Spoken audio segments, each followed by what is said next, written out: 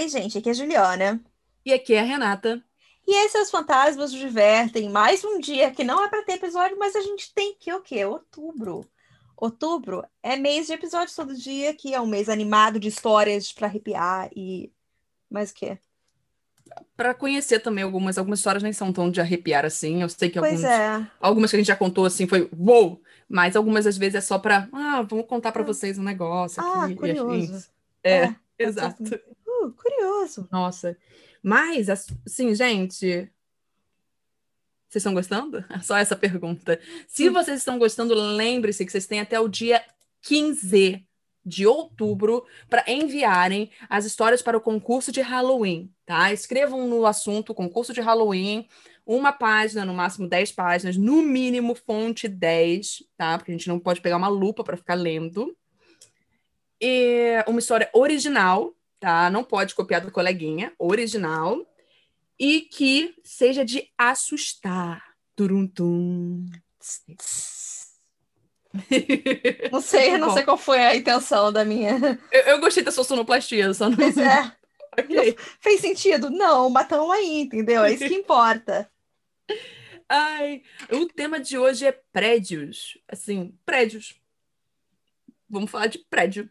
Prédio. É. O meu prédio é o edifício Andorinha. Ai. É. Exato. Eu queria agradecer ao Globo e ao acervo do jornal também por terem me ajudado a construir essa história aqui tranquilamente. O edifício Andorinha, ele foi inaugurado em 1934, no centro do Rio de Janeiro. Ele era um prédio comercial de 13 andares e possuía 624 salas, que, em 17 de fevereiro de 1986, viveu sua grande tragédia por conta de um fogo. Era estimado que cerca de 1.500 pessoas circulavam pelo lugar todo santo dia. Tudo começou no nono andar, onde funcionava um escritório da General Electric. De acordo com a perícia, o mau contato de uma tomada que ficava localizada no rodapé de uma sala acabou provocando o aumento da temperatura, aquecendo o rodapé e o carpete. Nesse incêndio, acabaram morrendo 23 pessoas, sendo que 15 delas acabaram falecendo enquanto tentavam chegar ao telhado. Porém, elas se depararam com a porta do terraço fechada com cadeado e acabaram sufocando lá. Eu acredito que a cobertura da mídia, gente, também foi péssima, porque eles estavam transmitindo ao vivo o incêndio na TV e era possível ver diversas pessoas tentando escapar das chamas ao se jogarem do prédio.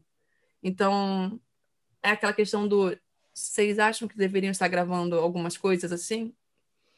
Que a gente, né, sempre põe Ai. aí. Não, e assim, eu nem sei quando era pior, sabe? Se era nessa época ou se é agora, porque Não, continua tudo a mesma coisa. hoje em dia é pior, É. definitivamente.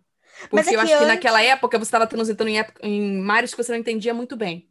Ai, sim, mas já tinha esse sensacionalismo, entendeu? Qual era o Sim. nome daquele homem aqui agora? O aqui e agora, ok. Sabe quem eu tô falando? Era aquele cara que Aham, falava, oh, não, não, não, com aquela voz. sim.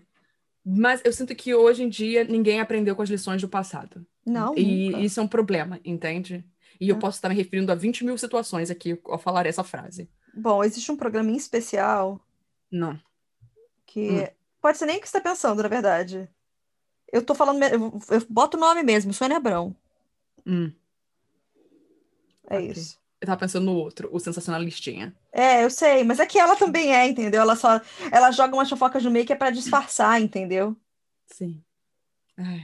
É. Então, gente, além disso, mais de 50 pessoas ficaram feridas. Se vocês procurarem na internet, é possível encontrar diversos processos concluídos em 2005, 2009, onde a General Electric foi condenada a pagar pensão vitalícia a diversas vítimas. Olha isso, aconteceu em 86, Uhum. mas só em 2005 e 2009 que saíram os resultados, tá? É. No relato de uma delas, ela disse que para fugir das chamas teve que descer pelo cabo de um elevador e chegou a cair do 12º andar. Olha o perigo. O que que você não faz para tentar Pois sobreviver, é isso. né? Exatamente. Por que que aconteceu um caos e chegou a esse ponto? Como o prédio era muito antigo, ele não tinha áreas de escape ou sequer portas corta-fogo. O laudo da perícia deixava claro que o pouso de helicópteros no terraço foi dificultado porque existiam 16 antenas de televisão instaladas lá, além de uma torre de refrigeração. O número de bombeiros era gigante tentando controlar o fogo, mas de forma chocante, tudo piorou porque as mangueiras estavam em péssimas condições. Faltou água, não tinha pressão e a escada mais giros não alcançava os andares mais altos. A história do edifício Andorinha chegou ao fim quando ele foi demolido em 1994 e muitos anos depois, precisamente em 2005, no mesmo terreno foi construído o edifício Torre Almirante, que possui 36 andares e 120 metros de altura. Até aí você está pensando, esse é um edifício que possui uma história triste, trágica e que anos depois revitalizaram a área. Acontece que em 2012 saiu uma notícia do O Globo comentando sobre como coisas estranhas estavam acontecendo no Torre Almirante e que certamente tinha uma conexão com o passado. Nessa matéria, que chamou minha atenção, é dito que desde a inauguração do novo edifício, algumas coisas um pouco fora do normal vêm acontecendo por lá, como barulhos estranhos nos corredores e salas vazias, que as portas corta-fogo batem sozinhas, que as torneiras também se abrem sozinhas, além de muitos escutarem passos e vultos de pessoas. Alguns funcionários acabaram contando um pouco da experiência deles por lá, como a da Renata Garcia, e que foi pega de surpresa porque ninguém nunca teve o bom senso de contar para ela que coisas estranhas acabavam acontecendo naquele lugar, e muito menos que outrora fora construído no mesmo lugar de um prédio cheio de história. E, gente, eu tenho pena da minha xará, porque ela era o terror da galera de TI. Eles já deviam entrar em pânico quando ela ligava para o setor deles, porque o computador dela desligava sozinho umas 10 vezes por dia. Em apenas 2 meses, ela teve que trocar o computador 3 vezes. Ela chegou a usar o computador de outras pessoas da equipe. Ok, podia ser qualquer coisa. Então enviaram um técnico, um especialista, para ver se era um problema elétrico na baia dela. E não era nada. A coitada teve que trocar de um lugar para usar outro computador. Nada de melhorar, porque ele também desligava quando bem entendia. Imagina. Cara, tinha alguma coisa com a Renata, não é possível. Não, mas imagina, você tá tentando trabalhar, né? E não conseguia. Porque o computador fica. Gente, esse computador desliga 10 vezes num dia. Eu acho que eu sento e choro só. Apenas isso que eu tenho pra E você fazer. falou do TI, eu fiquei com pena deles, não é nem só pela ligar o tempo todo, é porque a alternativa mais óbvia, que é ligar e desligar, porque a primeira coisa que o TI fala é, já tentou desligar e ligar de novo? Só que ela vai falar, meu senhor, é por isso que eu tô ligando. É o que acontece. Porque ele tá ligando e desligando sozinho, entendeu? Ai, ok. Depois desses acontecimentos todos, finalmente tiveram a decência de contar a ela sobre o edifício. E, peraí. Finalmente tiveram a decência de contar a ela sobre o edifício Andorinha. E como boa Renata, ela foi guerreira e não desistiu, gente. Nossa, eu Deve saí em ter, 2 segundos. ela deve ter saído e dado uma caminhada até o Saara. Nesse caso, não é o deserto, e sim um comércio local que fica no centro do Rio, tá, gente? Para É. fazer o próprio kit show energias ruins. Ela comprou alfazema, pirâmide com pedras e um cristal para colocar do lado do computador. Ai, Renata, com certeza ela foi no Palácio das Velas. Com certeza foi. Palácio das Certeza. Velas, patrocina a gente. Por favor. Obrigada. Podia terminar aqui dizendo que depois disso ela pode ficar tranquila. Mas as coisas não pararam de fato. A Renata sentiu aquela bola de neve se formando e rolou a gota d'água quando ela estava cheia de coisa para fazer. Ela disse assim: acabou a palhaçada.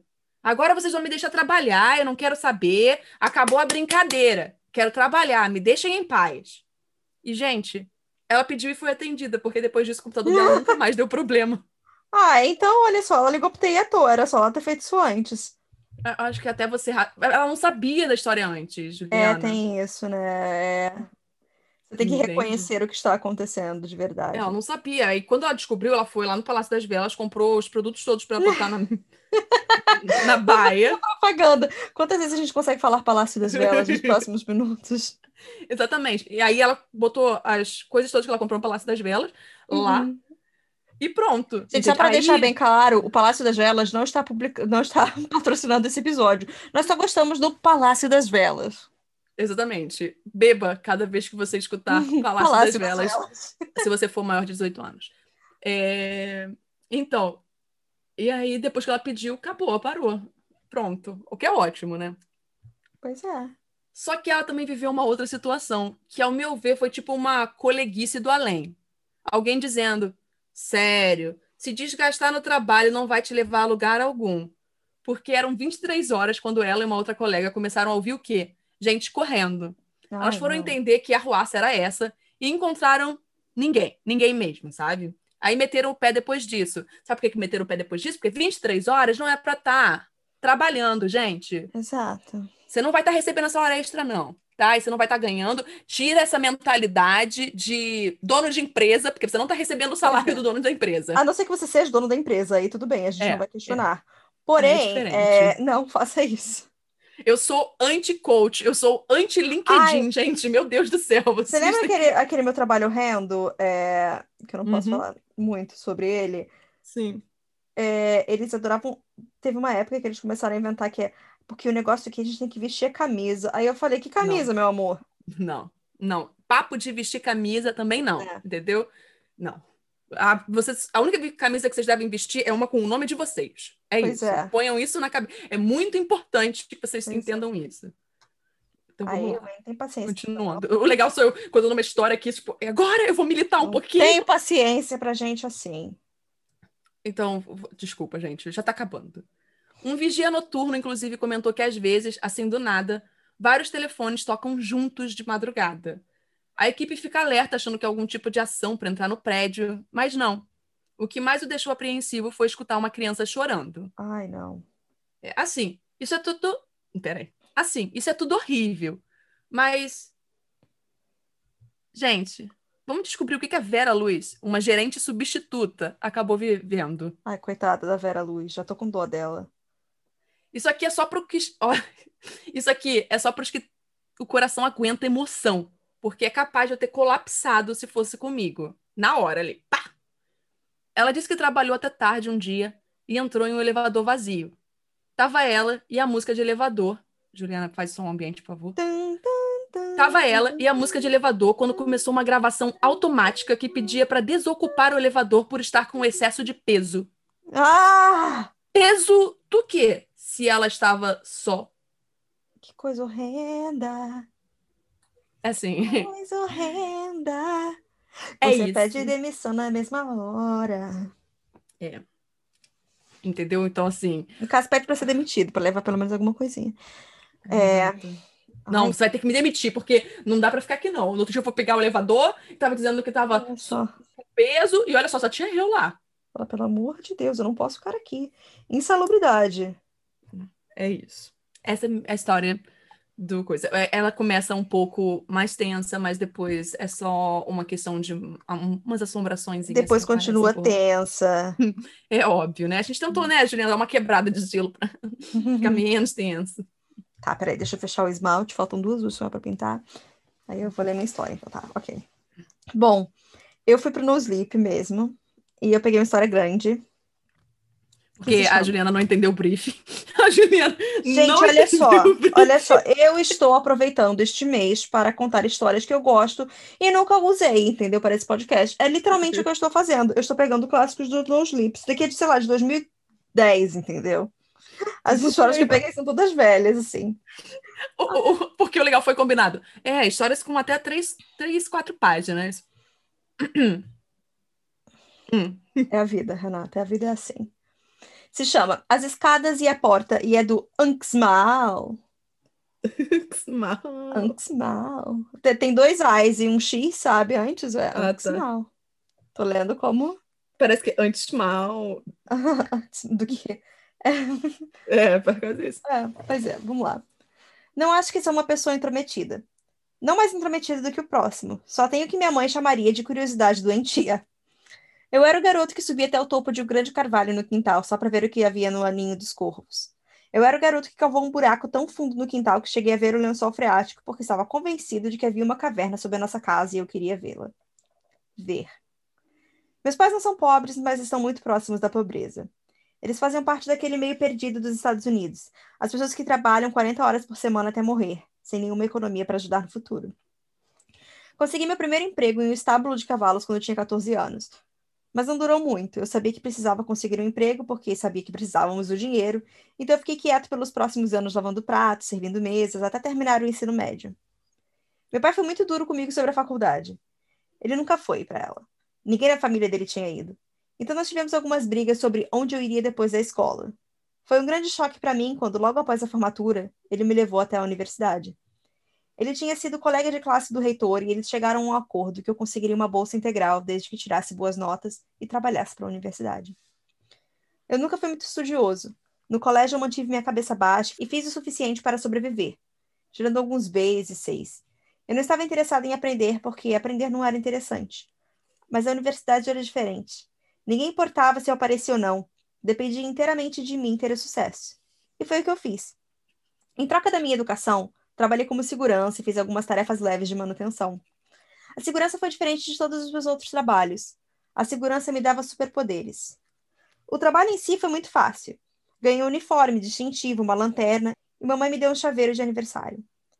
Não, eu não tinha arma. Elas não eram permitidas no campus. Eu trabalhava principalmente à noite e nos fins de semana, e dobrava durante os longos feriados. Eu deveria andar pelo campus inteiro 2 vezes pela noite, verificando os laboratórios, o centro de informática e a biblioteca. O resto do tempo era quase só meu.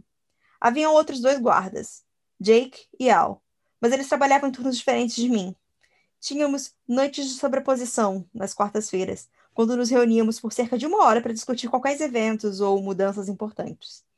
Pode ter havido um pouco de cerveja nessas reuniões, mas eu sou menor de idade e você não pode provar nada. Jake trabalhava principalmente durante o turno do dia e o Al em algumas noites durante a semana. Jake era um cara mais jovem, treinado para ser policial local, então ele levava seu trabalho muito a sério. Por outro lado, eu tinha certeza que Al dormia durante seus turnos noturnos. Lembra daquela parte dos superpoderes? Minha primeira noite do trabalho. Al me deu um chaveiro enorme com cerca de 1.000 chaves nele. Ele pesava quase 10 quilos e ficava preso ao meu cinto como uma corrente de metal resistente. Não perca esse chaveiro, garoto, disse Al. Eu já imagino ele, um cara meio velho, assim, com preguiça, sabe? Aham.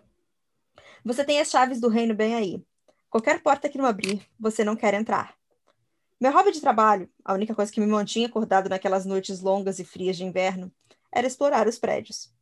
Fiz questão todas as noites de abrir alguma porta que eu nunca tinha aberto antes. Comecei na nova seção, onde ficava a biblioteca e o centro de informática, abrindo cada cômodo, cada armário e fazendo um mapa na minha cabeça de onde estava tudo. Algumas noites eu consegui explorar 2, 3 quartos. Algumas noites conseguia não ter tempo para nada mais estranho que um armário de vassoura fora do caminho.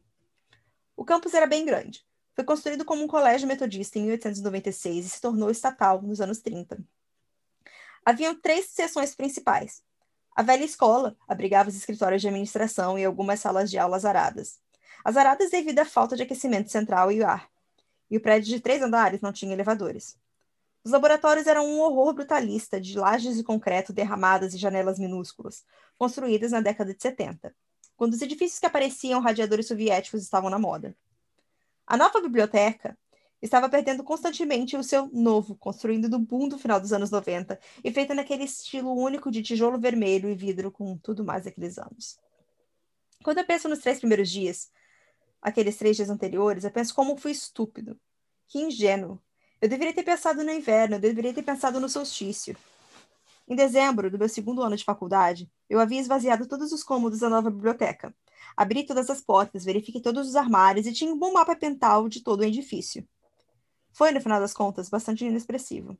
Não encontrei nenhum tesouro errado, nenhum estoque secreto de suprimentos de computadores perdidos em um armário esquecido. Eu encontrei uma pilha pequena e suada de revistas pornográficas ruins em um armário de suprimentos no livro do porão. Dezembro é um período lento na universidade. Após a corrida louca das provas, o campus ficou repentinamente deserto, com poucos funcionários restantes parecendo perdidos. Os prédios permaneciam silenciosos e escuros, na brisa fina de inverno. Tivemos uma série de constantes de tempestades de neve, mas nenhuma grande o suficiente para fechar o campus. Me assegurei de que as calçadas estavam desobstruídas e as entradas abertas. Caso contrário, teria que ficar dentro de casa. Além disso, eu tinha a velha escola para inspecionar. O edifício principal da velha escola, o Downing Hall, era um edifício em forma de V de 4 andares. Não possuía elevadores, escadarias minúsculas e só estava isento do cumprimento das novas regras de segurança devido à sua importância histórica. O calor do prédio vinha de uma enorme antiga caldeira no porão. Pelo que eu sabia, Al era a única pessoa que sabia alguma coisa sobre aquela caldeira, e ele deve tê-la mantido em bom estado, porque eu nunca ouvi nenhuma reclamação sobre ela. Passei a segunda semana após as últimas provas vasculhando os andares superiores de lá. Não tive muito tempo para explorar todas as noites, pois a neve me deu mais tarefas de manutenção do que o normal. Mas eu fazia um progresso constante. Eu descobri um pequeno quarto no sótão da asa esquerda que deve ter sido um antigo escritório do reitor, completo com uma linda mesa e guarda-roupas antigos. Verifiquei aquilo tudo pensando que poderia encontrar algo histórico para dar ao reitor, mas o guarda-roupa estava vazio, exceto por um lenço de lã comido pelas traças, e o conteúdo da mesa era limitado a alguns jornais velhos e alguns formulários de impostos dos anos 50. Um nível abaixo, no quarto andar do prédio, eu encontrei 2 dúzias de pequenas salas de aula vazias. Na minha cabeça de faz tudo, eu verifiquei as janelas em busca de painéis de vidro soltos de água ou danos de roedores. Eu esperava ver excrementos de ratos ou pelo menos algum dano de inseto, mas não encontrei nada. O segundo e terceiro andares eram praticamente os mesmos, exceto que as salas do fundo do prédio tinham ar-condicionado, e portanto eram usadas apenas para aulas durante o período da faculdade. O piso principal era a administração e incluía o gabinete do reitor. Fui até a escada para o porão, usei meu chaveiro de super-herói, abri a porta pesada e desci. O porão era diferente do outro prédio da nova biblioteca. Era muito mais apertado. O corredor era estreito e teto baixo, com portas que davam em intervalos irregulares. Verifiquei todos os cômodos, ligando os velhos interruptores de 2 botões, usando minha lanterna nos cantos escuros. Eu carregava alguns pacotes de lâmpadas sobressalentes. As novas lâmpadas chiques em minha bolsa pesando em substituir as que haviam queimado e salvar o meio ambiente enquanto fazia isso. A maior parte dos cômodos pequenos tinham lixo, escrivaninhas sobressalentes, arquivos cheios de papéis de 40, 50 anos atrás, velhas decorações festivas e assim por diante, iluminadas por lâmpadas nuas penduradas. Eu não sou um tipo de cara imaginativo. Acho que sou muito inteligente. Tirei nota 10 em meus cursos da faculdade. Eu nunca fiquei com medo. E eu não pensei, eu tô sozinho, o porão escuro e assustador. Esse era meu local de trabalho, meu hobby, e tudo parecia muito normal. Na noite de 20 de dezembro, eu havia me encaminhado para a sala da caldeira. A fornalha era uma monstruosidade maciça de ferro e rebites, tubos e medidores. Estava terrivelmente quente naquela sala. Era, no entanto, arrumada e muito limpa. Al manteve assim, porque ele disse que uma caldeira limpa permite que você feche os olhos. A fornalha havia sido convertida de carvão em gás em algum momento, mas a fuligem manchou as paredes da sala e a velha calha de carvão ainda se abria em um dos cantos. Eu não tinha intenção de dar uma olhada na sala da caldeira mais do que já estava vendo. Eu já estive lá dezenas de vezes e não tinha nada para ver. Apenas uma bancada de trabalho e a própria fornada. Quando eu notei uma pequena porta nos fundos e fui em direção a ela. Isso é estranho, eu pensei. Eu nunca tinha visto aquela porta antes, mas novamente eu nunca tinha estado naquele local específico. A porta era menor do que uma porta normal. Talvez 1,5 metros de altura, pintada no mesmo marrom acidentado das cor das paredes. Ela era feita de metal, assim como as outras portas no porão. Eu fui até ela e toquei na maçaneta. Acho que às vezes o corpo sabe quando as coisas estão erradas. Você já teve aquela sensação de estar sendo observado? Quando você sabe que está totalmente sozinho e ninguém pode te ver, mas você sente olhos em você? Não funcionou assim para mim. Quando eu toquei na maçaneta, nada parecia diferente. A minha cabeça não doeu, os meus pelos do pescoço não se levantaram, e eu não vi nenhuma voz interior dizendo: não faça isso. A maçaneta O girou. sentido aranha falhou com ele. Pois é, perdeu. É. A maçaneta girou, mas a porta não abriu. Eu olhei mais de perto e vi um pequeno buraco de fechadura. Eu verifiquei meu chaveiro mágico e encontrei as 3 combinações possíveis. Eliminei as 2 primeiras e a terceira funcionou. As dobradiças rangeram como se não tivessem sido usadas há muito tempo. Eu abri a porta e entrei em um outro corredor pequeno e apertado. O interruptor de luz funcionou e a única lâmpada estourou com um estalo. Acendi minha lanterna e rapidamente troquei a lâmpada do corredor por uma nova. Olhei em volta e vi que esse corredor era estreito, reto e terminava a alguns metros de distância da outra porta. Essa porta abriu facilmente, em outra escada. Que diabos, eu disse. Ninguém jamais mencionou um subsolo nesse prédio. Os cabelos da minha nuca ainda estavam espetados. Eu me afastei do nervosismo da lâmpada queimada e caminhei até a escada. Era uma escada padrão e parecia quase igual às outras do prédio. Eu caminhei até o fundo e encontrei uma outra porta. Eu empurrei para ver um outro corredor longo e estreito, com portas que davam para os dois lados em intervalos irregulares. A primeira porta à minha esquerda foi destrancada e aberta com bastante facilidade por um armário de armazenamento. Haviam pilhas de livros do final dos anos 60, algumas escrivaninhas e um esfregão podre em um balde. A porta em frente estava destrancada, mas não se abriu com tanta facilidade. Eu abri e encontrei uma sala maior que parecia ter usado como sala de aula. Tudo estava coberto por 1 centímetro de poeira e parecia não ser tocado há muito tempo. Por que alguém colocaria uma sala de aula aqui? Eu murmurei para mim mesma. Como eles convenceriam os alunos a virem aqui em primeiro lugar? Eu pensei. Naquele ponto eu devo ter descoberto de alguma forma o caminho de volta para a outra ala do prédio, em forma de V. Talvez seja aqui que as velhas aulas de ciência eram ministradas, antes que os laboratórios fossem construídos. Passei para o próximo conjunto de cômodos. Ambos eram salas de aula abandonadas, cobertas de poeira e quase todas vazias. Assim como o próximo par e o outro. Eu vi um total de 12 salas de aula de fora de uso naquele corredor. E uma pequena sala de descanso, completa com uma cafeteria solitária. Também encontrei 2 pequenos banheiros. Não passei muito tempo os vendo, porque as luzes não funcionavam e eu não tinha vontade de trocar as lâmpadas. Fiquei um pouco nervoso, porque eu estava em uma sessão estranha do campus e estava trabalhando sozinho naquela noite. No fundo da minha mente, eu simplesmente não conseguia justificar verdadeiramente a existência, o desperdício, de um andar inteiro cheio de salas de aula não utilizadas. Quando cheguei ao final do corredor, eu encontrei outra porta de aço. Eu abri e vi outra escada. Eu estava esperando que a escada subisse para se conectar a uma ou 2 escadas principais do prédio, mas a escada ia para baixo.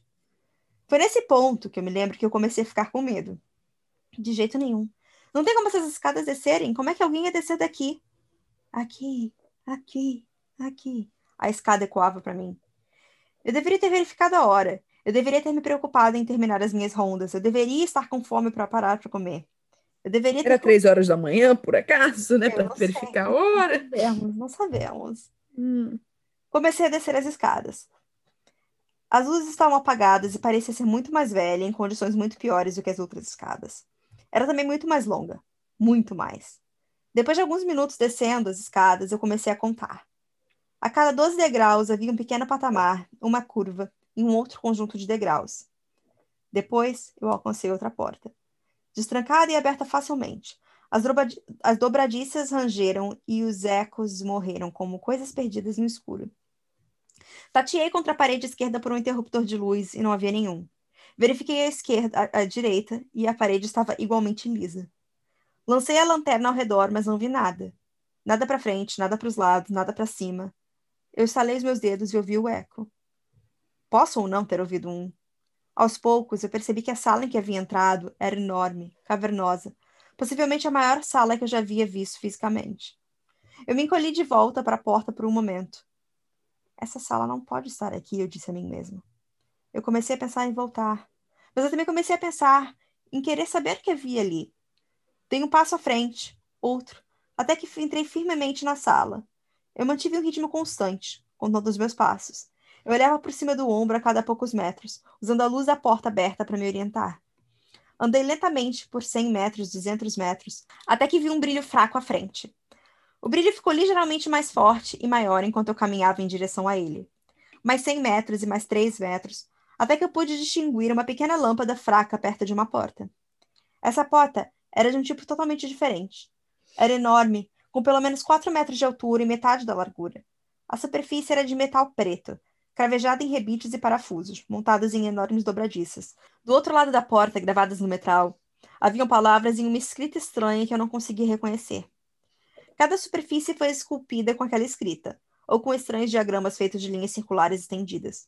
No centro da porta havia uma grande fechadura com raios, e no centro dela um minúsculo buraco de fechadura. Acima do buraco havia um sigilo, cercado por 3 círculos. Eu olhei para trás e não conseguia ver mais a luz da escada. Eu não conseguia ver nada. Segurei o chaveiro do super-herói contra a luz fraca e folheei entre as chaves. Claro, havia uma chave pequena e surrada que parecia que poderia caber. Inseri na fechadura e girei. Ouvi um clique, um baque, um som vindo de dentro da porta como os seixos sendo despejados. Ou dentes secos. Tirei a chave da fechadura e agarrei os raios dela. Meu coração estava disparado e o suor pingava em meus olhos. Virei os raios para a esquerda no sentido anti-horário e continuei girando. Até que a roda parou. A escuridão atrás de mim não parecia mais vazia. Na verdade, parecia positivamente lotada. Como se tivesse uma plateia me observando. Eu me afastei da porta e pisquei minha luz ao redor. Nada ainda. Chão vazio e seco. Voltei para a porta, agarrei as grandes maçanetas de ferro fundido e puxei. Nada. Me esforcei mais, colocando todo o meu peso, e no último momento, no fim das minhas forças, eu ouvi um outro crack, e a porta se abriu com um gemido de ar frio e fedorento. O cheiro era pesado, úmido e almiscarado. Tive uma lembrança instantânea de minha mãe me levando ao zoológico quando criança e o cheiro da casa do gato com os leões. Ao pensar nos leões, eu soltei as alças e tropecei um pouco para trás. Eu cuidadosamente iluminei a fenda negra da porta aberta. Eu vi um pequeno corredor que dava para uma sala pequena e apertada. Eu vi uma cadeira de metal suja e enferrujada. Eu vi ossos. Ossos pequenos. Eu vi, ou ouvi, ou cheirei. Uma forma tão escura que parecia sugar toda a minha lanterna. Eu vi uma forma escura correndo em minha direção. Correndo em minha direção, enchendo o corredor, rindo, falando, em uma voz que parecia montanhas desabando. Eu me lembro de apenas uma mão com muitos dedos, adornada com algo indizível. O cheiro de fedor, há muito tempo enjaulado. Eu me lembro de asas. Eu não sei quanto tempo vaguei no escuro, sozinho, sob centenas de metros de rocha. Não havia luz, não tinha como julgar o tempo. Minha lanterna estava apagada, meu celular. Até mesmo com as pequenas manchas de tinta luminescente e meu relógio de pulso barato estavam escuras. Havia algo de errado com a minha perna direita. Doía, mas eu não conseguia ver o suficiente para descobrir o porquê. Continuei ouvindo minha audiência ali naquela sala cavernosa. Eu gritei com eles. Senti um deles tocar o meu rosto e atirei a minha lanterna nele. A lanterna quicou, sacudiu e parou, em algum lugar onde eu não estava. Algo riu. Ele delirou, eu gritei, e eu não joguei mais nada. Eu encontrei a porta depois de horas, ou dias rastejando. Não haviam luzes na escada. Após anos de escalada, eu me arrastei para o primeiro corredor esquecido. Cortei os meus dedos nos restos esmagados das lâmpadas que eu tinha embalado em minha mochila. Eu rastejei pelo corredor e alcancei a próxima escada. Me arrastei por todas elas e finalmente saí para a sala da caldeira. Quando eu cambaleando cheguei no primeiro corredor, 2 dias depois inteiro depois de entrar, estava na luz fraca do dia de inverno com total presença da polícia. 5 pessoas foram encontradas mortas dentro e ao redor do campus. Todos foram brutalmente assassinados de forma selvagem. Os corpos abertos e as vísceras ausentes. As marcas de dentes sugeriram um animal selvagem, mas as cenas de assassinato e o posicionamento do corpo também exibiam uma certa inteligência para eles. Havia também a escrita, gravada na carne quando ainda não era carne morta. Os policiais não falaram sobre a escrita. Os policiais também não falaram comigo. Não depois. Quando me viram tropeçar para a luz do dia, coberto de sangue, presumiram que eu era o autor do crime. Eles rapidamente mudaram suas suposições quando os médicos apontaram a fratura de galho verde, a desidratação, a concussão e o choque óbvio. Os policiais fizeram muitas perguntas e eu respondi da melhor maneira que pude. Eu contei para eles sobre a porta da sala da caldeira. Eles não conseguiram encontrar. Eles me mostraram a parede lisa e nua de onde eu havia rastejado, atordoada e quebrada. Minhas trilhas pararam naquela parede. 2 policiais tentaram quebrar a parede daquele lugar apenas para encontrar tijolos velhos e terra mais velha depois disso. Os policiais queriam saber de onde vinham as longas penas pretas grudadas em minha roupa com sangue seco. Eu não sabia. Eu não queria saber. Os policiais, os médicos, ninguém ia olhar mais para mim. As cicatrizes em meu rosto, a escrita profunda e arrancada, não era uma visão que muitos gostariam de ver. Eu fui marcado. O que quer que eu tenha deixado escapar, o que quer que tenha matado e comido 5 pessoas, uma semana depois mais 6, me marcou como um amigo. É isso. Nossa senhora. Ah, Às vezes os prédios podem ter algumas coisas meio estranhas também. pois é, né? Você, tipo, guardar. Isso parece digno Hum. de um Young Adult, que eles estão indo salvar o mundo, mas em vez de salvar o mundo, eles conseguem ferrar alguma coisa antes de salvar o mundo, sabe? Eu pensei nisso, sei lá, numa coisa que Mully e Scully iam investigar, sabe, em Arquivo E X. pode ser isso também, com É, certeza. não sei, foi Um propósito. racionalizando e o outro, não, Pois é. é Ok. Deus, sabe? Pois é. Exatamente. Faz E aí? sentido. Então é isso, gente. Até Espero que vocês tenham amanhã. gostado do episódio e até amanhã. Tchau, Tchau. tchau. Bu!